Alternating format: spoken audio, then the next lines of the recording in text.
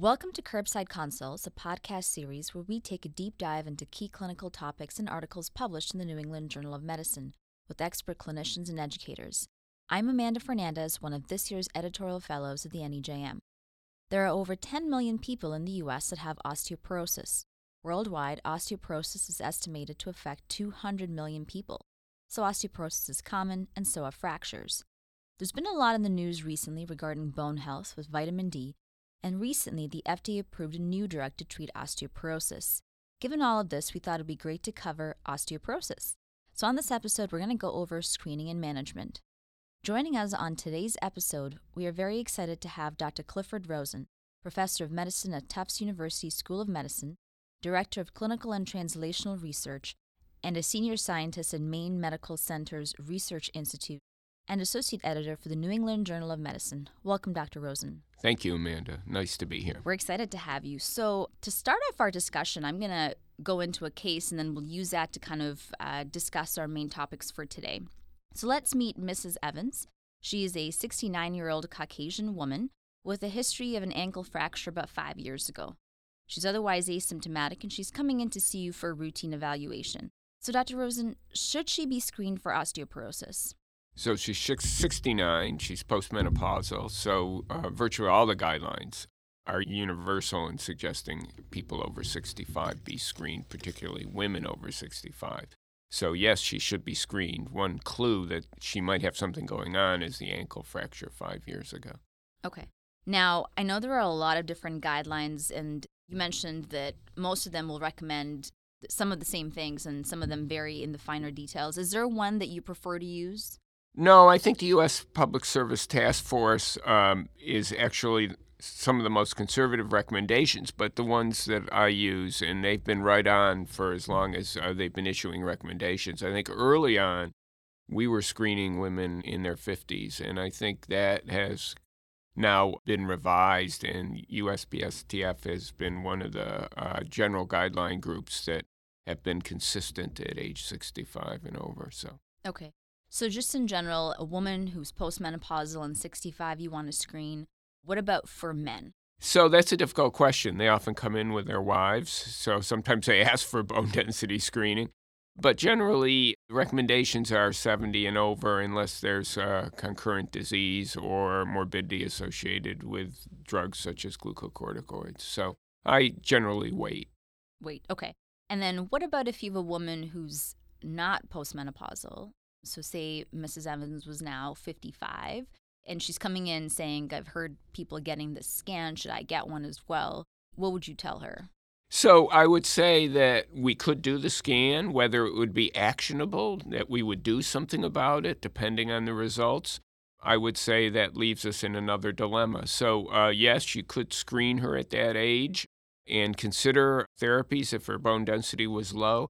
But generally, we don't recommend it unless that she has a strong family history. My mom had a hip fracture. My sister has osteoporosis, or she suffered from breast cancer and has been on chemotherapy and or early menopause. So I generally try to wait because I think it's not as actionable at that stage, and the data in that age group for fracture prevention is much less strong than it is in the older age group. Okay, great.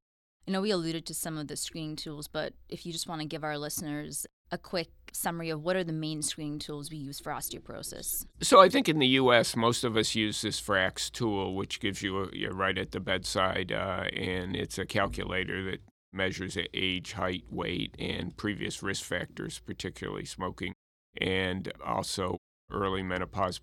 So we generally use FRAX. I think age, previous fracture, and sex are the three most important criteria when we think about what we would consider therapeutic. And for screening, I think the most important thing to consider is, are these results going to be actionable, or are we providing people with information that really just is in the gray zone and doesn't help us in terms of understanding long-term course or treatment options? Okay, got it. So let's just move on with Mrs. Evans. Let's say she now gets a DEXA scan, so dual energy X-ray absorptiometry. I don't think I've ever said that word. And it reveals that she has a bone mineral density with a T-score of -1.8 in the lumbar spine and then -1.5 5 in the total hip.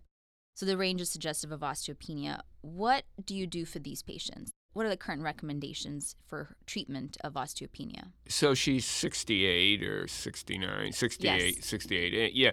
And so age is an independent risk factor for fracture. So immediately she has a greater risk of future fracture.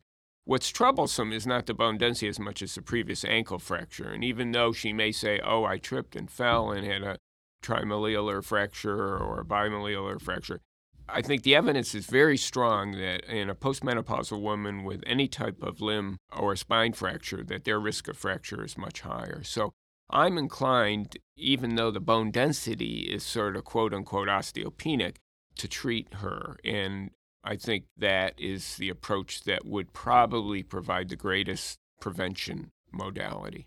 Okay. And so if we have the same case and the same bone mineral density, but no ankle fracture, would this be someone you said we can hold off on treatment? Oh, absolutely. So even though age is an independent fracture risk, if she's never fractured, her bone density is really only minimally reduced, and I would caution her that we may or may not know if there's going to be progressive bone loss, but at this stage, calcium and vitamin D and exercise, sort of standard conservative therapies without addressing a major intervention. And part of that is because we also know the extended lifespan of individuals. So using drugs before we're ready to use them really sort of exhausts our future use of these agents. And the efficacy for a woman such as Ms. Evans, whose bone density is only slightly low, the evidence from the fracture intervention trial is that the fracture risk reduction is not statistically significant in a group of individuals such as her. Okay. So I would argue that Just conservative I would management. just follow her. Okay, got it. With regards to calcium and vitamin D supplementation, how much calcium should she take? It'd be good to get a dietary history, and assuming she gets about 500 milligrams in her diet, which is not hard to get from milk or yogurt or ice cream, I would recommend another 500 milligrams. I think we're getting much more conservative about calcium intake from supplements, in part because of the risk of renal stones. In the Women's Health Initiative, there was a 17% increase in kidney stones in women who were prescribed 1,000 milligrams of calcium and had a calcium diet of about 1,000 milligrams. And I think most women now are consuming between 500 and 1,000. So I would recommend 500 milligrams. A single supplement is reasonable. In terms of vitamin D, for the most part, I generally argue that most people are sufficient. So a single dose of vitamin D, 400 units a day, is reasonable. The Institute of Medicine committee that I was on recommended 600 in Mrs. Evans' age group. I think that's very reasonable. I certainly don't think she needs large doses of vitamin D, and there's no evidence that that would help protect her from fractures. Okay. And then just in terms of vitamin D supplementation, D2 versus D3, when you say 400 international units, are you referring to D2 or D3? Yeah, generally referring to D3, which is more commercially available. You can get D2. There's been always been a controversy about what's more effective. Both of them are 100% absorbable, and the question is, does D2 have a slightly different mode of action? And nobody's proven to my satisfaction that there's any difference. And so some vegetarians will want to use D2 instead of D3. This is deviating a little bit from our topic for today, but vitamin D has been linked to a lot of different things, from prevention of cancer to cardiovascular disease to diabetes. I would love to get your thoughts on that. Yeah, so 9 years ago in the Institute of Medicine committee, we dealt with this issue, and we had 36 diseases that there was indirect evidence or observational studies suggesting that vitamin D could have an impact. And at that time, we recommended that interventional studies be performed, randomized placebo-controlled trials. And the NIH took up that recommendation, and we now have several of them. The VITAL trial, which showed really no effect of vitamin D on cancer, at least initial cancer diagnosis, and no effect on cardiovascular disease. Same thing with type 2 diabetes. There was a lot of observational data that vitamin D supplementation could impact the onset of type 2 diabetes, going from pre-diabetes to diabetes. And the D2D trial, and I was an author, really addressed that question by giving 4,000 units of vitamin D to pre-diabetic women and men and looking at their subsequent risk of type 2 diabetes, overt type 2 diabetes. And we found there really was no statistically significant impact on the development of diabetes. So in general, and this has been reinforced by other trials in other countries, we just haven't seen much of an impact of vitamin D in the association with chronic diseases in randomized trials. Now, immunologically, there's some rationale for vitamin D having some effect on macrophage function, and ultimately there may be a trial that shows some effect in either infectious disease or in immune function, but so far we have yet to see that. Perfect. So let's go back to Mrs. Evans. And so you have her bone mineral density, you've looked at her risk factors, and you say, okay, she needs treatment. What is the current recommended first-line therapy for osteoporosis? So we just published the Endocrine Society guidelines, which came out in the Journal of Clinical Endocrinology and Metabolism at the end of March. And at that time, we spent 4 years trying to develop consensus guidelines. It's not long at all. And among 5 of us who were on the committee. And it's remarkable how much the art of medicine contributes to deciding what to do, because people have different opinions. You have all this evidence, and it's very strong evidence, but there's always caveats. So bisphosphonates have been around for 25, almost 30 years now. Alendronate was the first one. It's generic. It's the cheapest one. And it's the one that showed significant fracture efficacy for both spine and hip fractures. And that was really the gold standard. In fact, the fracture intervention trial, had to be stopped after 3 years because ethically they could not continue due to the fact that the hip fracture reduction and the spine fracture reduction was so dramatic. 60 to 70% in spine, 20 to 30% in hip fracture. Subsequent bisphosphonates are currently available, ibendronate, risidronate, which has the same hip fracture efficacy, and zoledronic acid or zoledronate. And that's a once-a-year administration. So bisphosphonates work, but my preference is alendronate. And I think it's cheap, it's effective, and compliance is relatively good. Now, a lot of people don't adhere with long-term bisphosphonate therapy, and we have to cross that bridge when we come to it.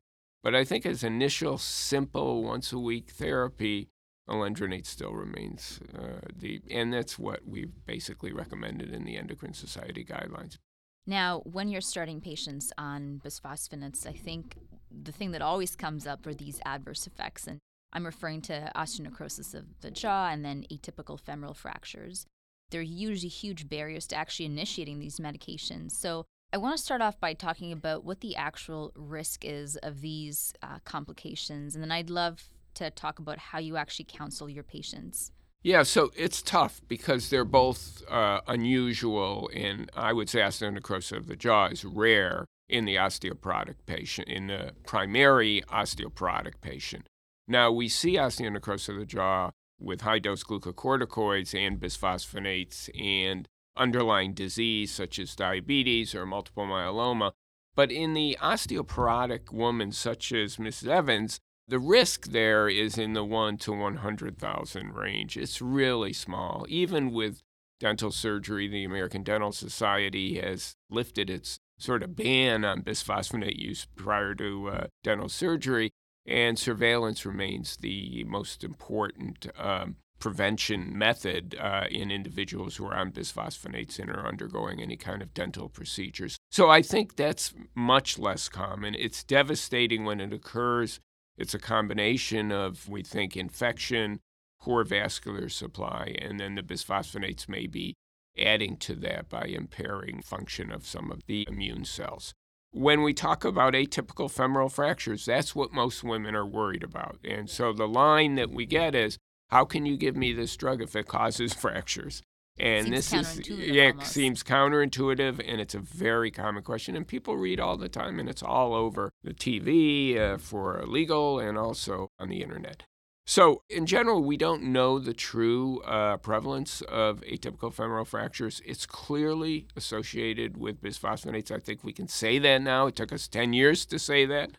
But these atypical femoral fractures, which occur in the upper region of the femur, and they're usually transverse, and they're usually with minimal trauma, are clearly very devastating. And so we want to try to understand what some of the risk factors are. And there's some recent work from Dennis Black and his colleagues that have looked at large databases, particularly Kaiser, that suggests that there are certain characteristics of individuals who are more likely to develop atypical femoral fractures. And that adds to your ability to talk to an individual patient about initiating bisphosphonates. So what are those characteristics? So generally they're younger individuals rather than older, and they generally don't have as low a bone density as most individuals who have osteoporosis. And then those of Asian descent tend to be at a significantly greater risk. So with those in mind, and careful surveillance and listening to the patient to understand if they have a thigh pain or leg pain, which is a prodrome, I do initiate therapy, but with the caveats that, yes, atypical femoral fractures can occur. The risk is probably low, but it's in the 1 to probably 5,000 to 10,000 range, but it does occur. Duration of therapy is also important, and I'm sure you'll get to this, drug holidays, but the idea that the longer you treat, the more likely your risk is probably established as well. So I think when I introduce the subject, I say, look, it's an unusual complication. I don't use the word rare because I think rare really denotes rare genetic diseases. This is not rare. I mean, we do see it. And I say it's an unusual complication. We'll do everything we can to profile you to understand what those risks are. So, and then I say, for the most part, the bisphosphonates are well tolerated. We're not planning to keep you on for a long time. So, for example, Mrs. Evans, so her bone density is not that bad. She's had one fracture. I would recommend 3 years of alendronate and then a timeout for a year or two and follow her bone density at the end. I don't know if I'd measure a bone density after I treated her because her values are not that bad.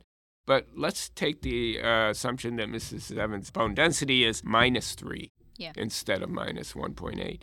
There, I think knowing the response to treatment is important because it does suggest there's a strong parallel between the change in bone density and the fracture risk reduction. And there's some new data from the NIH that's, again, Dennis Black and his colleagues that have suggested that there's a nice linear relationship between, in large cohorts of drug trials, combining all the drugs we use for osteoporosis, between the change in bone density and the risk reduction. So if Mrs.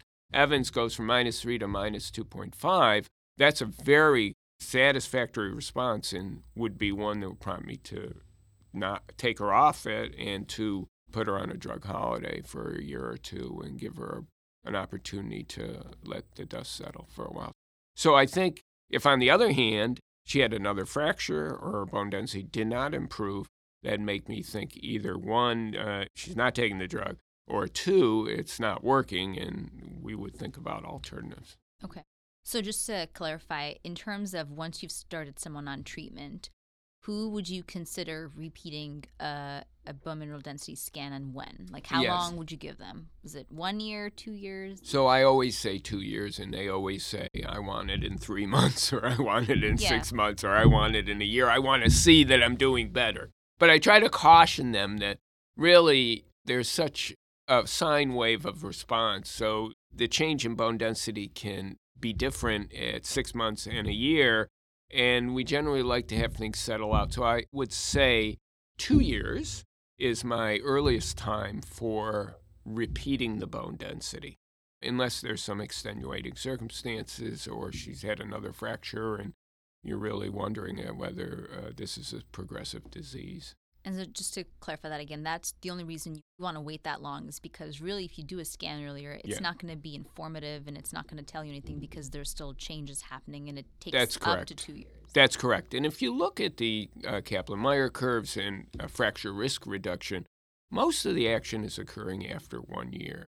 We're really not seeing a lot of early fracture risk reduction. Now, the anabolics may provide a little different perspective on that, but with the bisphosphonates and other drugs, it really takes time for the skeleton to settle into this new therapeutic intervention. So I caution them that 2 years is probably reasonable. 2 years is when Medicare reimburses, so that seems to be a logical point, and particularly in individuals who have very low bone density. And going back to the drug holiday, so I know you said you can do a drug holiday of between 3 to 5 years. And again, the whole reason we do this is to kind of mitigate these side effects, who's someone that you would not consider a drug holiday in? Right. So that's a great question. First of all, I want to make it clear that the evidence about drug holidays is marginal, is that we really have very little randomized controlled trials that show that we have two, actually, that show that a drug holiday really may have an impact. It's certainly not enough to show that it reduces side effects, but the data from the zoledronic acid extension trial and the fracture intervention extension trial, FLEX, both show that you can safely take somebody off of bisphosphonate after 3 years for at least 2 years without increasing their fracture risk. Now, this is absolutely not the case for denosumab, which once you take them off, their fracture risk actually exceeds what their baseline fracture risk was, and bone loss begins to occur. But for the bisphosphonates, there's no question that that's the case. Now, who do we not take off? Generally, these are people with severe osteoporosis, and by that I mean multiple spine fractures, at least 2 spine fractures, and a bone density T-score of lower than minus 2.5. Those individuals, particularly if they've been treated and their bone density is still well below minus 2.5, they are at very high risk, and those are the individuals we like to maintain on therapy. Okay, got it.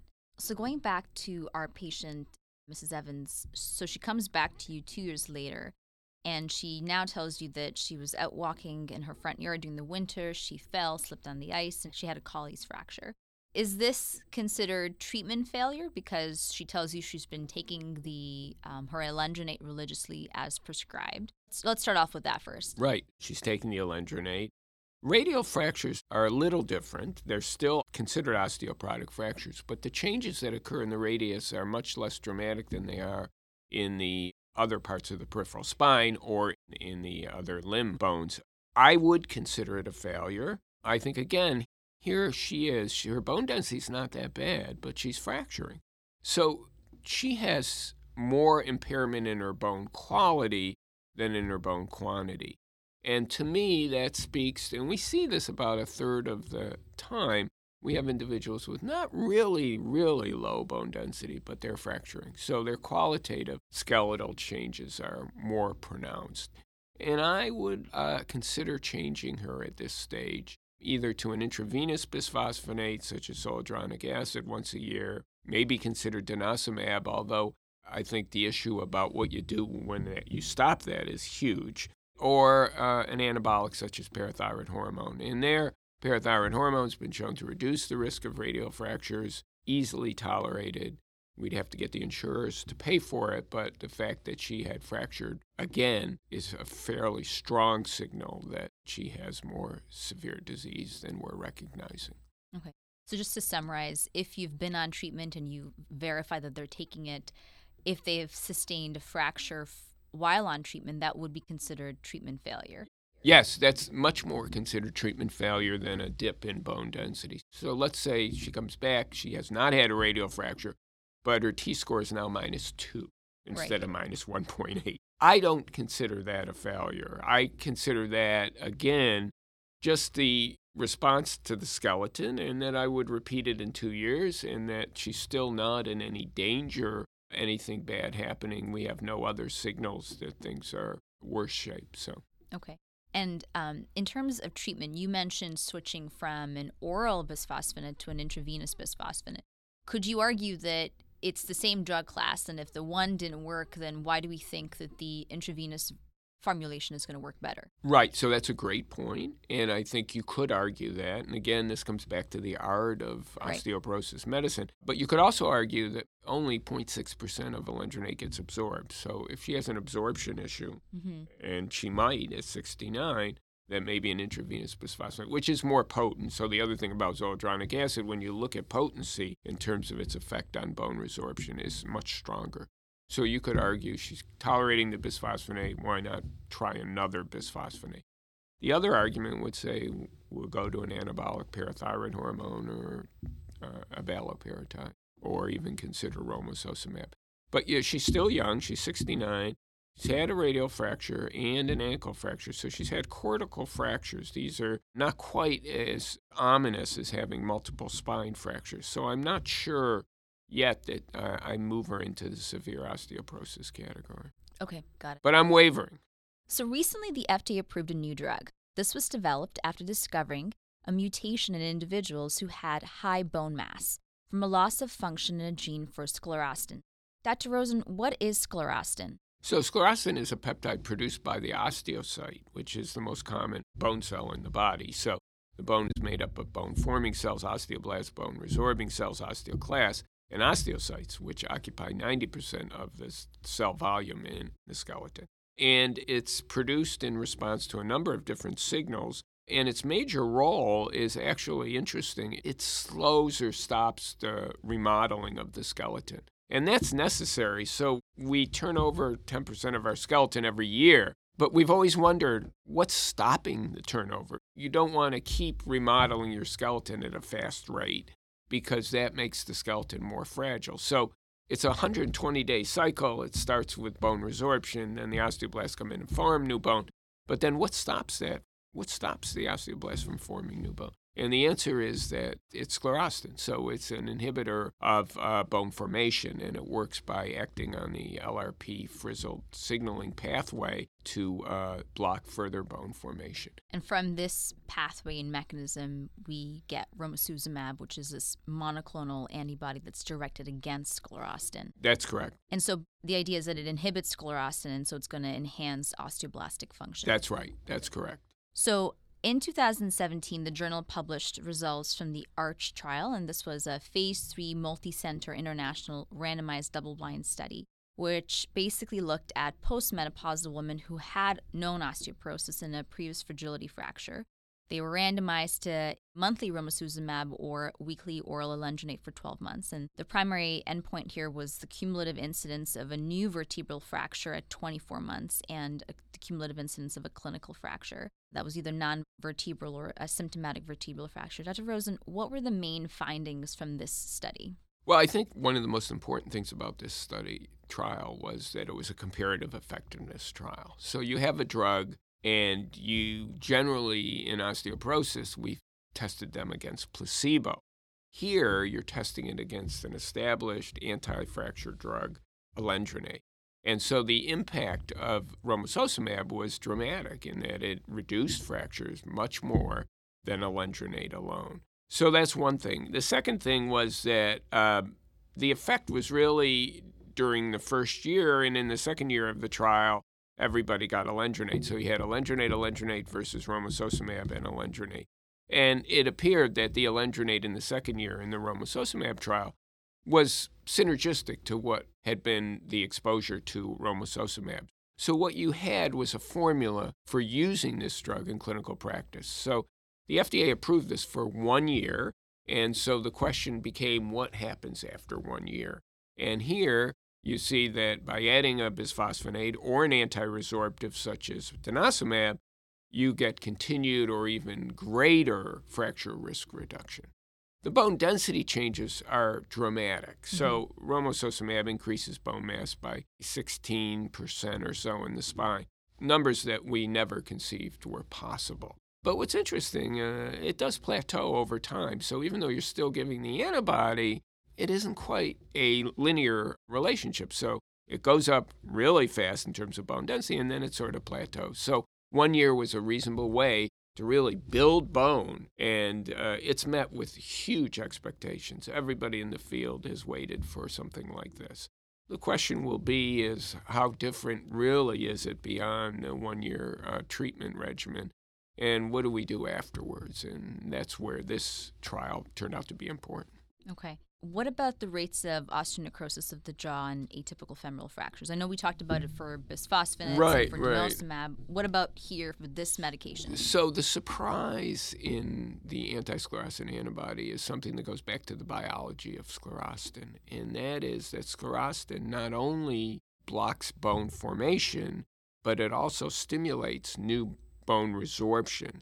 So it's actually causing a decrease in bone when you have too much sclerostin. So blocking it not only increases bone mass by stimulating new bone, but it also blocks bone resorption. So by working through rankle, So what you have is an ideal drug. Probably why the impact is so great on bone density is you're stimulating bone formation and you're suppressing bone resorption.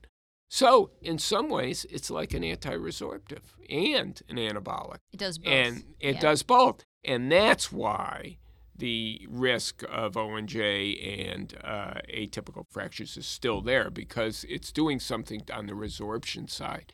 And that seems to be why the bisphosphonates are associated with it. And of course, denosumab is also associated with atypical femoral fractures. So if you stop bone resorption, you do increase your risk of having an atypical femoral fracture. Got it. Okay. The ARCH trial that we talked about also found an increase in serious cardiovascular events in the romosozumab group compared to the alendronate group. What do we make of that? Well, I was on the FDA panel, so that was the most important question for us. And the answer is the risk of cardiovascular disease in this cohort that was studied is small. So the absolute risk in the 1.5 to 2.3 range for percent of major cardiovascular events. But there was this statistically significant greater event rate in cardiovascular events in the Romo-treated group. And this is the second trial. The FRAME trial also showed the same thing. So it made us wonder about what's going on. Why would there be cardiovascular events? And most commonly we see, and we see it at New England Journal all the time, that new drugs have off-target effects. So you could say, well, it has an off-target effect, but we don't understand the mechanism. But it turns out that sclerostin is produced not just in the bone, but also in the aorta and the blood vessels. And so, and that was a surprise to us, because in the sclerostosis patients, there was no risk of cardiovascular disease. They didn't die prematurely of cardiovascular disease. And in the mouse models where we deleted sclerostin, there was no evidence of cardiovascular risk. So I think it's an ongoing issue. The FDA decided that they would put a flag on the indication and say that individuals at high risk of cardiovascular events probably should not be treated with romosozumab. And we have to wait and see. Okay.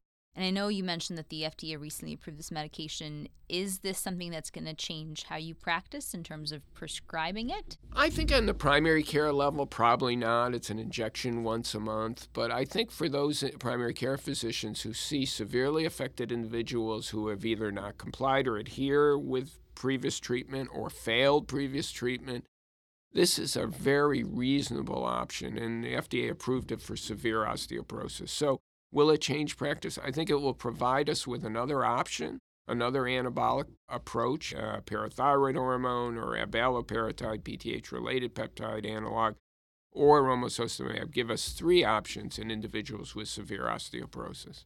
Okay, so we've covered a lot today. Let's just go through some main takeaways. Osteoporosis is common but remains underdiagnosed and undertreated. Screening should be considered in postmenopausal women over the age of 65, men over the age of 70, and those with risk factors including fracture before the age of 50, and also with the use of certain medications which include chronic steroids. First-line therapy for treatment remains bisphosphonates. Once you start treatment, you want to consider repeating a DEXA scan after 2 years. Other agents to consider for treatment besides bisphosphonates include denosumab and teriparatide. Romosozumab is a monoclonal antibody directed against sclerostin. In the recently published ARCH trial, romosozumab, when compared against alendronate, reduced the incidence of new vertebral fractures at 24 months and the incidence of a clinical fracture. It was associated with serious cardiovascular events and should be avoided in those with known history of cardiovascular events. Thanks a lot, Dr. Rosen, for joining us on this episode. I hope we've given our listeners a bit more insight into both aspects of clinical practice and a point of access to the primary literature that makes up the New England Journal of Medicine. Please visit our newly updated endocrinology guide for more information on osteoporosis at resident360.nejm.org.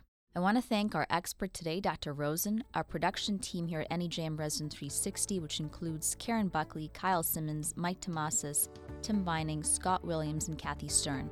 Special thanks also to Dr. Angela Castellanos and Dr. Angela Chen, my co-editorial fellows, and our education editor, Dr. O.P. Hammondvik. I'm Amanda Fernandez, editorial fellow at the NEJM. Please join us again for our next episode.